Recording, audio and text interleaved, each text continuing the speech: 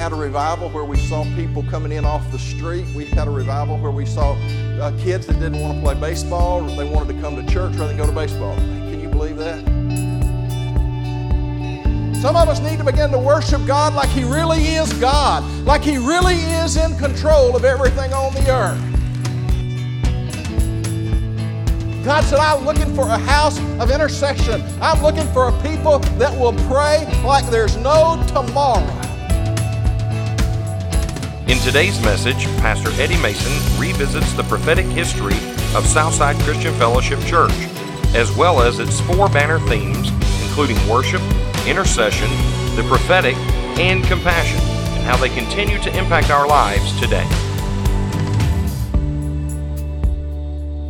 Today I want to talk to you a little bit about something different. I've been talking about faith, and I'm not wanting to get away from faith, but all week long I'm asking the Lord one question. I'm saying, Lord, what do you really want me to share to start this year? And He said, I want you to share the prophetic history of the church. I said, you want me to do what? He said, I want you to begin to share the prophetic history of the church. Now, at the end of this, I'll share with you why it was so important that we share the prophetic history of the church, but I think it's extremely important that we know where God laid the foundation in this church, because it's from that foundation He wants us to go forward. Amen? If you'll go to the next slide, please.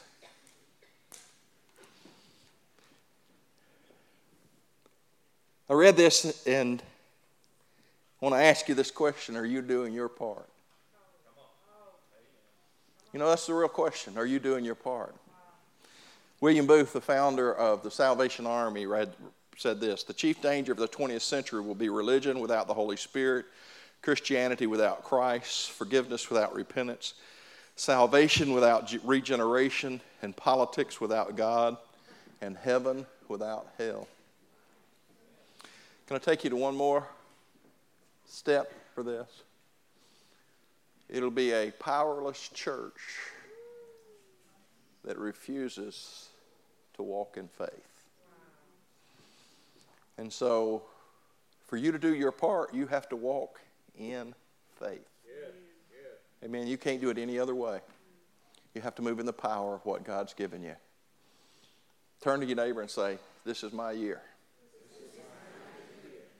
I'm going to do it God's way. Say it one more time. I'm going to do it God's way.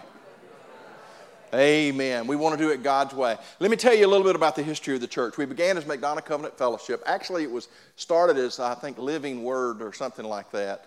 And it was changed to McDonough Covenant Fellowship. When I came on board, that was what the name of the church was. And then later, when we moved to the new building, we changed it to Southside Christian Fellowship Church. The church was started by Neil Floyd in his living room and Pastor Don Pye. They originally started the church, and they went from there to the American Legion Hall, and from the American Legion Hall to the old church on the square where we really got started. And it was at the church on the square that I came on board. My dad had already been there with Pastor Don, and the Lord called me there, and a good friend, close friend of mine, Pastor Ralph Martin. And so we had begun to work with Don, and in the length of time that I was with him, which was about 4 years, Don became very discouraged in the ministry. He got discouraged about pastoring. He'd been to Brazil several times, and in one of the meetings in Brazil, he had an altar call. You couldn't come to the altar because the church was so full. The church would seat about 250, and we had about 500 people in the church. And so he gave an altar call, and he said, if you want to be filled with the Holy Spirit, just stand up right where you are. And so they stood up, basically the same call that Gene gave you this morning. They stood up, he prayed for the Holy Spirit to fall, and over 200 people were baptized in the Holy Spirit all at one time. He just absolutely went nuts. Yeah, you can give God praise. He went absolutely nuts. But he came home, and when he came home, he didn't see those same kind of outpourings, and he got very discouraged. And pastoring was not really what he wanted to do. He was an evangelist at heart, and he came to me and said, I'm retiring. I'm giving this up. And so he did. And after he gave it up, that same time, the elders of the church came to me, or I came to them. They asked me if I would accept the pastorate of the church, and I said I would. And so when I began to accept the pastorate of the church, I asked the Holy Spirit, I said, what do you want to do, Lord? And he said, for the next 12 months, I don't want you to do anything but fellowship. I kind of thought that was strange. The Lord said, though, that the church had been wounded and it needed healing. And the body would heal itself if they enjoyed each other. And so for the next year, we didn't try to change a thing.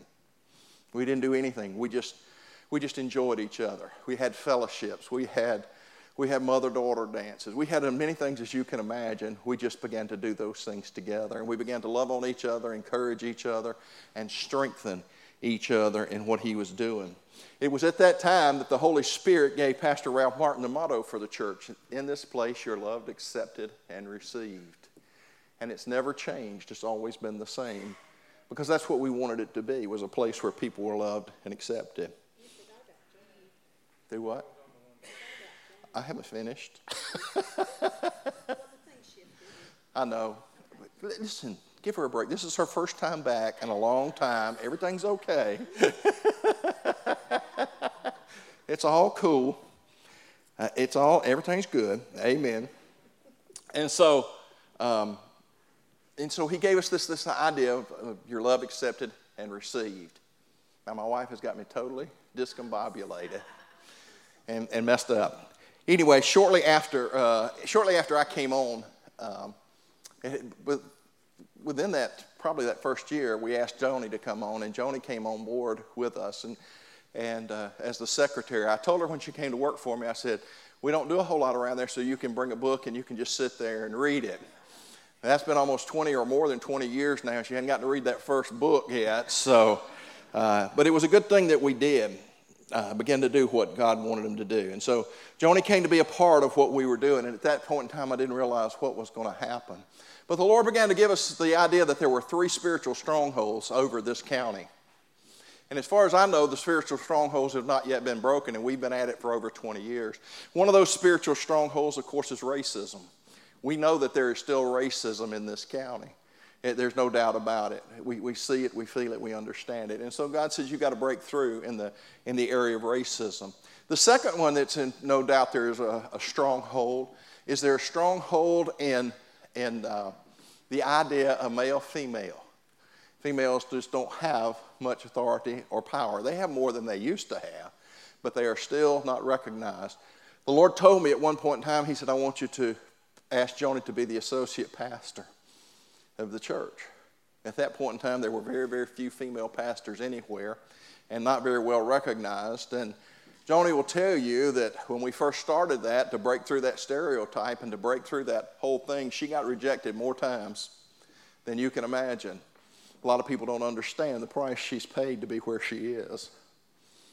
I honor and respect her for what she's done.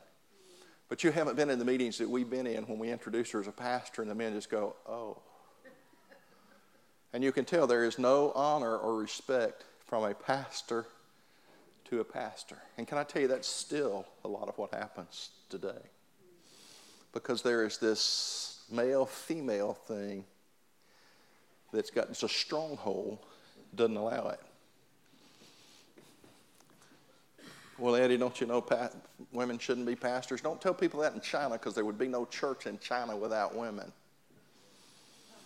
And the church in China is the fastest growing church in the entire world. Okay? And then the third stronghold is the stronghold of religion. Okay? And so you've got 3 major spirits that are in operation. You've got the spirit of racism that's in operation. You've got the spirit of gender inequality in existence. And you've got the religious spirit. And the religious spirit says this is the way we've always done it, and this is the way we will continue to do it. The religious spirit says that the gifts of the Spirit are not for today, they were for the days of the apostles. The religious spirit says that we have no tolerance for you at all. You got saved when you were sick in sin, but if you sin once you become a Christian, we no longer have place for you. That is religion. That is not God. Let me tell you again, that's not God. That is the spirit of religion. And so God began to give us these things, and he said, I want you to begin to attack these things, and I want to give you some weapons to begin to release the church and the community from those things. And so we began to do that, and we began to move forward in some of the things that God had given us. And we began to witness signs, wonders, and miracles, and we had the outpouring of the Holy Spirit in a major, major way. We had a revival where we saw people coming in off the street. We had a revival where we saw kids that didn't want to play baseball. They wanted to come to church rather than go to baseball. Hey, can you believe that? I'm telling you the truth. Amen. Come on. Where's Mildred? Your sons were one of them. We don't want to go to baseball. We want to come to church. Because God is more exciting than any sport that you can imagine. Amen. God is much more exciting than any sport that you can imagine. And so here he is. He's this outpouring of the Holy Spirit. We've seen those things take place. And we've asked God to move in a greater way. And God said, I want to sustain things. And so he began to give us banner themes. How many of you know what a banner theme is? A banner is a foundational pillow within the church.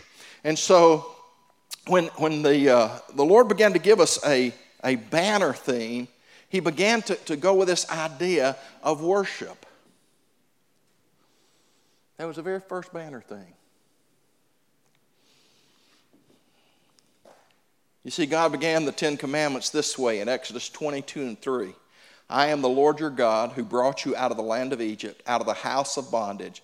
You shall have no other God before me. Whether you realize that or not, that's a command of worship. Had you been around during the time of the commandments, you would have understood that you're going to worship something. People tell you they're atheists or agnostics. They are worshipers. Every one of us were created to worship, and we will worship something. We will worship money. We will worship sex. We will worship our bodies. We will worship something, but something inside of us, we will absolutely worship because we were created to worship. And God said, I want you to know the only one worthy of worship is me. I am the only one worthy of worship. And so for 2 years, all I did was teach on worship. I got tickled. I told people, I said, you need to worship in your bathroom. You need to worship in your bedroom. You need to worship in your kitchen. You need to dance and sing songs. I never will forget, I'm sitting in my office one day. I'd been preaching this for 2 years, and Angela DeMatteis came in, and Angela said to me, she said, Pastor Eddie, she said, I have found one of the most marvelous things you've ever seen. I said, what's that? She said, I started just dancing and rejoicing in my kitchen, and she said, the next thing I knew, my kitchen was shining. I had a smile on my face. I was excited about Jesus. She said, you ought to tell everybody to dance and worship in the kitchen. I said, me being me, I said, where'd you get that idea? She said, I heard it on the radio. Okay. All right. He wants us to worship, but he doesn't want us just to worship. He wants us to worship in faith. You see, we get worship confused with the adrenaline rush that comes with music.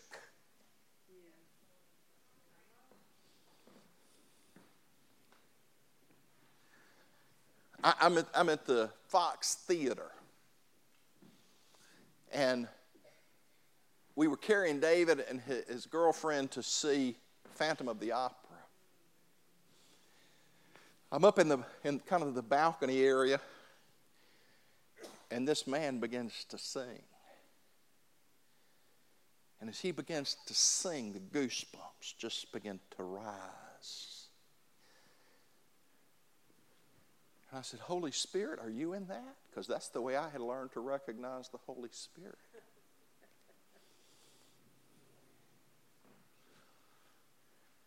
And the Holy Spirit said, no, I'm not. That's your emotions overwhelmed by the song. I said, is that okay? He said, yeah. But he said, what I want you to learn from this, son, is that goosebumps don't always mean my presence. Neither does the fact that you're mad, angry, and frustrated hinder you from worshiping me.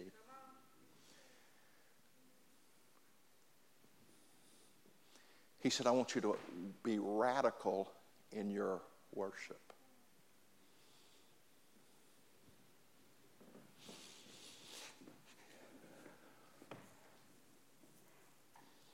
And so we began to press into that area.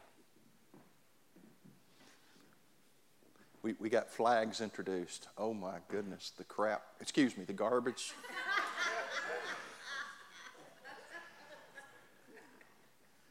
That we received over flags. And so we got flags involved. As a matter of fact, we had rumors going around that Pastor Eddie believed if the flags didn't come out, the Holy Spirit wouldn't move. I'm serious, there were other churches that were saying that about us. So we had flags. And then we had dance. Wow. And the dance became more beautiful and more refined. And it became just glorious. And then we had our kids dancing and rejoicing and worshiping, little girls and little boys. They began to worship. I never will forget Leah Jenkins went to a Baptist church for a reunion. She got to the Baptist church and she's looking around and looking around and looking around. And Jess and Joni are there with her. And finally Joni looks in and said, Leah, what are you looking for? She said, I'm looking for the flags. I've come to worship. They had to tell him, we don't have no flags in this church. Flags met with a lot of opposition. I want to tell you, though, we've sent flags all over the world. Let me tell you that again. We have sent flags all over the world. And people worship with flags all over the world because one little church decided they wanted to worship with flags. We have children that walk around. While we want them to be radical in their worship, we want them to understand. They may grow out of it for a little while because they get to that cool stage. You know what the cool stage is, don't you? Mom and Daddy don't know anything, and we're not going to do anything to embarrass ourselves in front of anybody.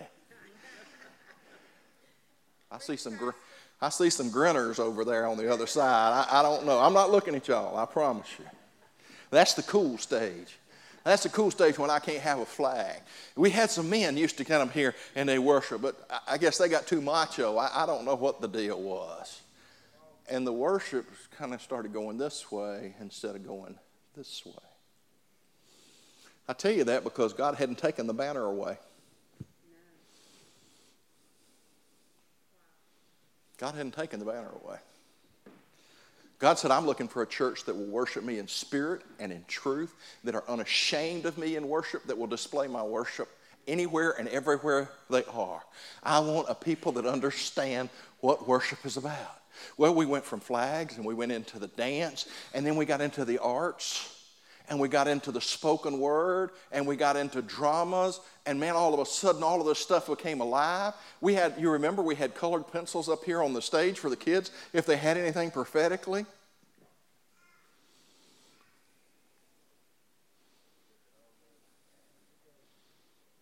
But worship began to, it doesn't have to be the same thing. Nobody says it has to be the same, but it has to be passionate.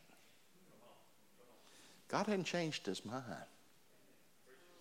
So the banner of worship hangs high over this church. Let me read to you what Jesus said in Matthew 22:37. And he said to him, you shall love the Lord your God with all your heart, with all your soul, and with all your mind. This is the great and first commandment. I go back to that because God's telling us, he's saying, I want you to understand how very, very important that worship is. Nothing happens until worship flows. We want to be filled with the Holy Spirit. We want to see things going. We better learn how to worship God with everything that's within us. We need to worship him in the good times. We need to worship him in the bad times. We need to worship him when they're throwing rocks at us. We need to worship him no matter what's going on in our life. The Bible says, when all of these things happen to you, count it all joy. He said, rejoice in me, for I am worthy, says the Lord. I am worthy to be praised. I am worthy to be rejoiced in. I like what he said. I like what you said about Kenneth Hagin. He just began to laugh at the devil. Some of us need to start laughing at the devil. Some of us need to begin to worship God like he really is God, like he really is in control of everything on the earth. We need some joy in our life. And God says, I want the joy to be there. And then right along with the worship, we moved right into intercession. We got involved with a house of prayer and Mike Bickle, and intercession became part of our DNA, and we did the Harp and Bowl. We did the Harp and Bowl for about 9 years. Every Friday night, we prayed and we worshiped and we magnified God. Now, prayer didn't stop. We did stop the Harp and Bowl, but prayer didn't stop, and we've had a prayer meeting continuously going on at least 1 to 2 days a week for over 20 years now. And so intercession then becomes the very heart of God. The Bible says, as He is, as who is? Jesus. As He is, so are we in the earth. Now, I have a lot of people that read that and they say, as He was. That's not what the Scripture said. That said, as He is, so are we. Well, what is He right now? He is the great intercessor. Amen. Oh, you missed it. Let me tell you that. Intercessor means He's praying for you. You're constantly on His mind, and He constantly keeps your name before the Father every minute, every second, every hour of every day. Your name is there because Jesus is an intercessor. He is the intercessor. And so He said, as He is, so are we in the earth. And so He's called us into intercession. But you first thing you got to believe is that God is God, and the second thing you got to believe is that God answers prayer. We got shook to the very core of our being. Chloe died. We had prayed that she would live, and she didn't, and we got shaken in who we were and in our belief system, and we allowed that to crack the foundation of our heart. It's all right if I tell you all the truth, isn't it?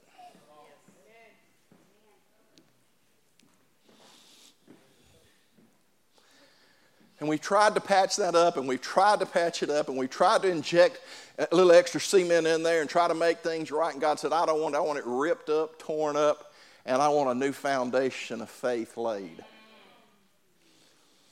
Turn to your neighbor, and he said he expects you to pray in faith.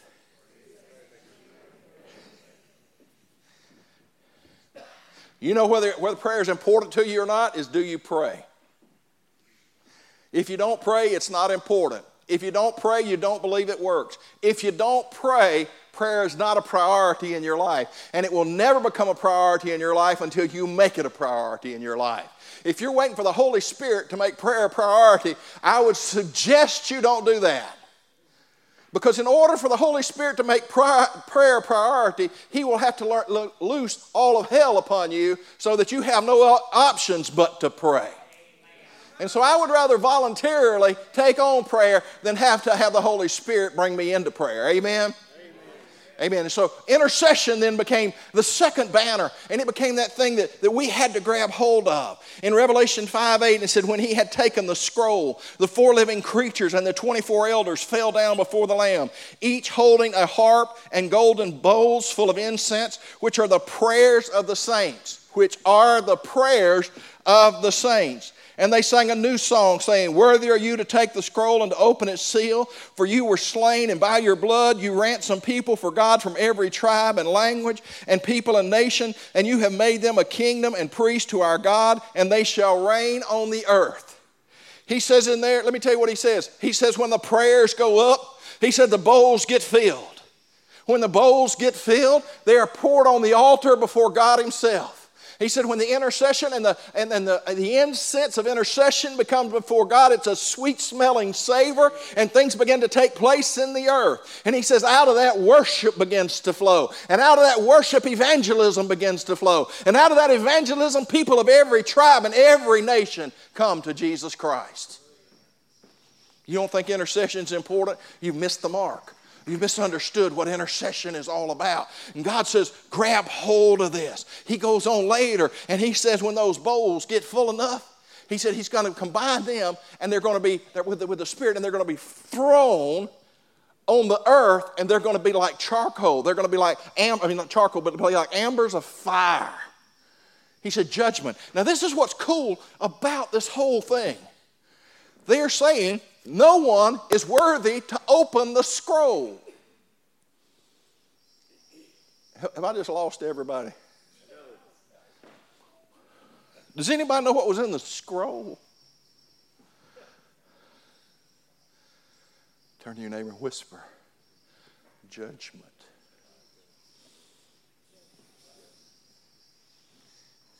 Huh?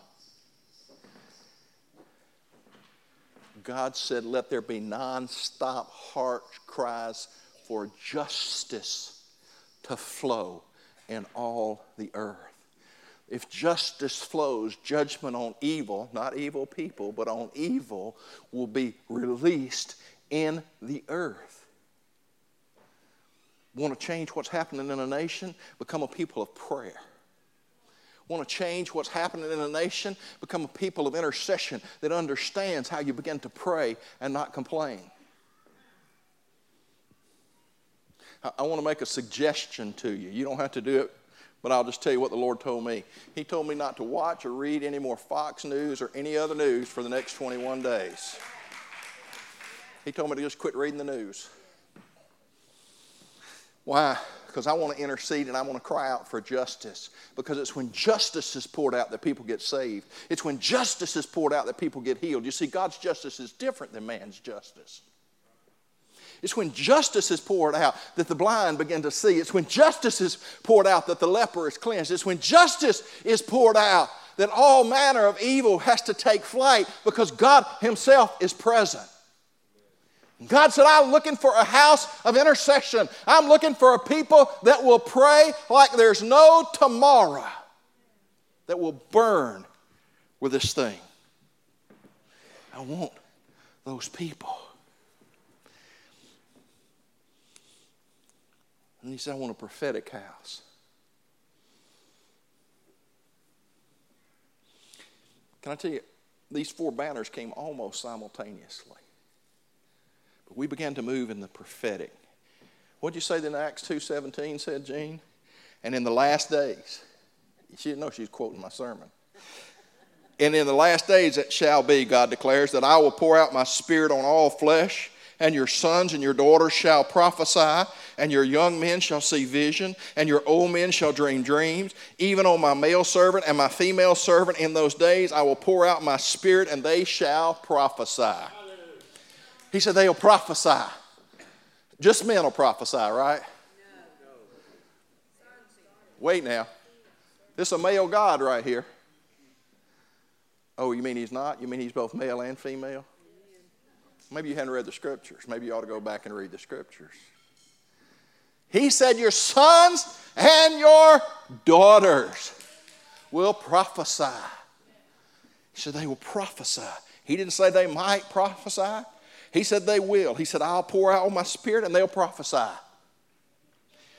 In 1 Corinthians 14:5, Paul says, now I want you all to speak in tongues, but even more to prophesy.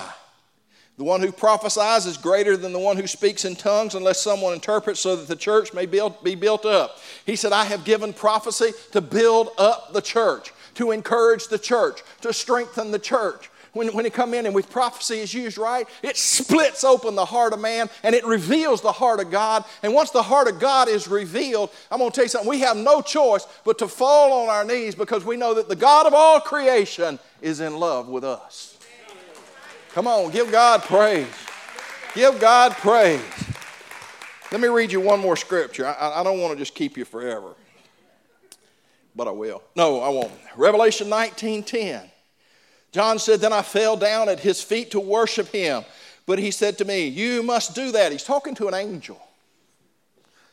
Look what he says. I am a fellow servant with you and your brothers who hold to the testimony of Jesus. Worship God. For the testimony of Jesus is the spirit of prophecy. What is he saying? He's saying that prophecy will reveal the very heart of Jesus himself. That's why Paul said you need to prophesy, because there needs to be a revelation of the heart of God. Well, is it extra biblical? No, it is not extra biblical. It either lines up with the Bible or it's false. It's just that simple. But God said, I want my heart revealed, and I will be personally specific to individuals if you will just be my mouthpiece and say what I say.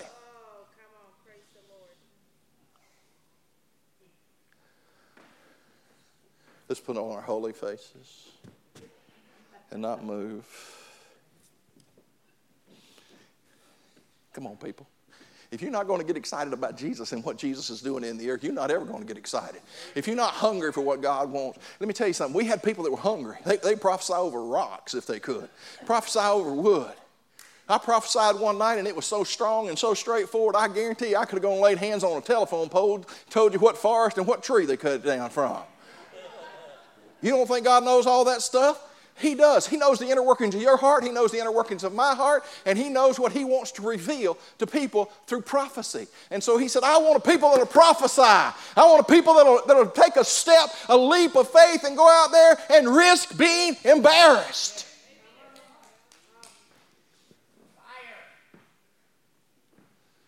He said fire, not liar.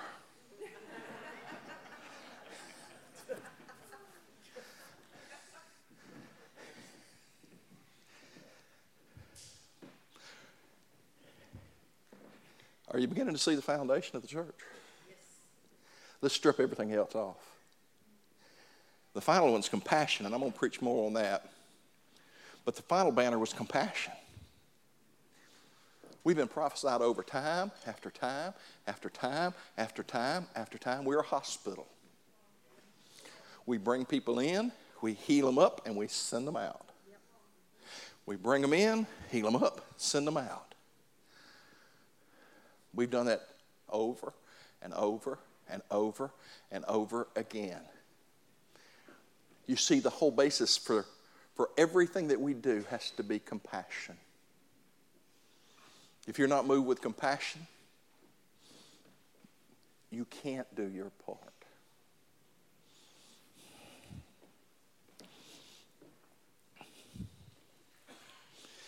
You know, one of my favorite sayings comes from Pastor Ralph Martin. People always say, well, I just don't feel led. I like what he said. Go get you a number 2 pencil. Sharpen it real good and feel led.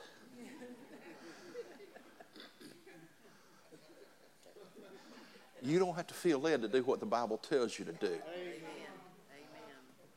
You don't have to feel led to lay hands on the sick. You don't have to feel led to do the things that God has encouraged you to do. You don't have to feel led to understand that taking care of children is part of what the ministry of God is all about. You don't have to understand that taking care of the homeless is part of what the ministry of God is all about. You don't have to feel led to do these things. All you got to do is do what God said to do. So I ask you again, are you doing your part?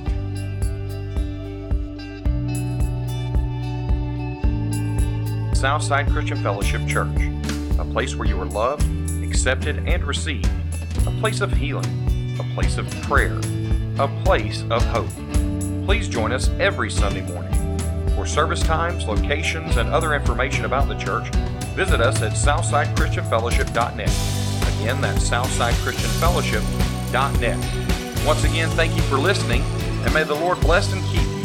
May His face shine upon you and be gracious to you. The Lord lift up His countenance upon you and give you peace.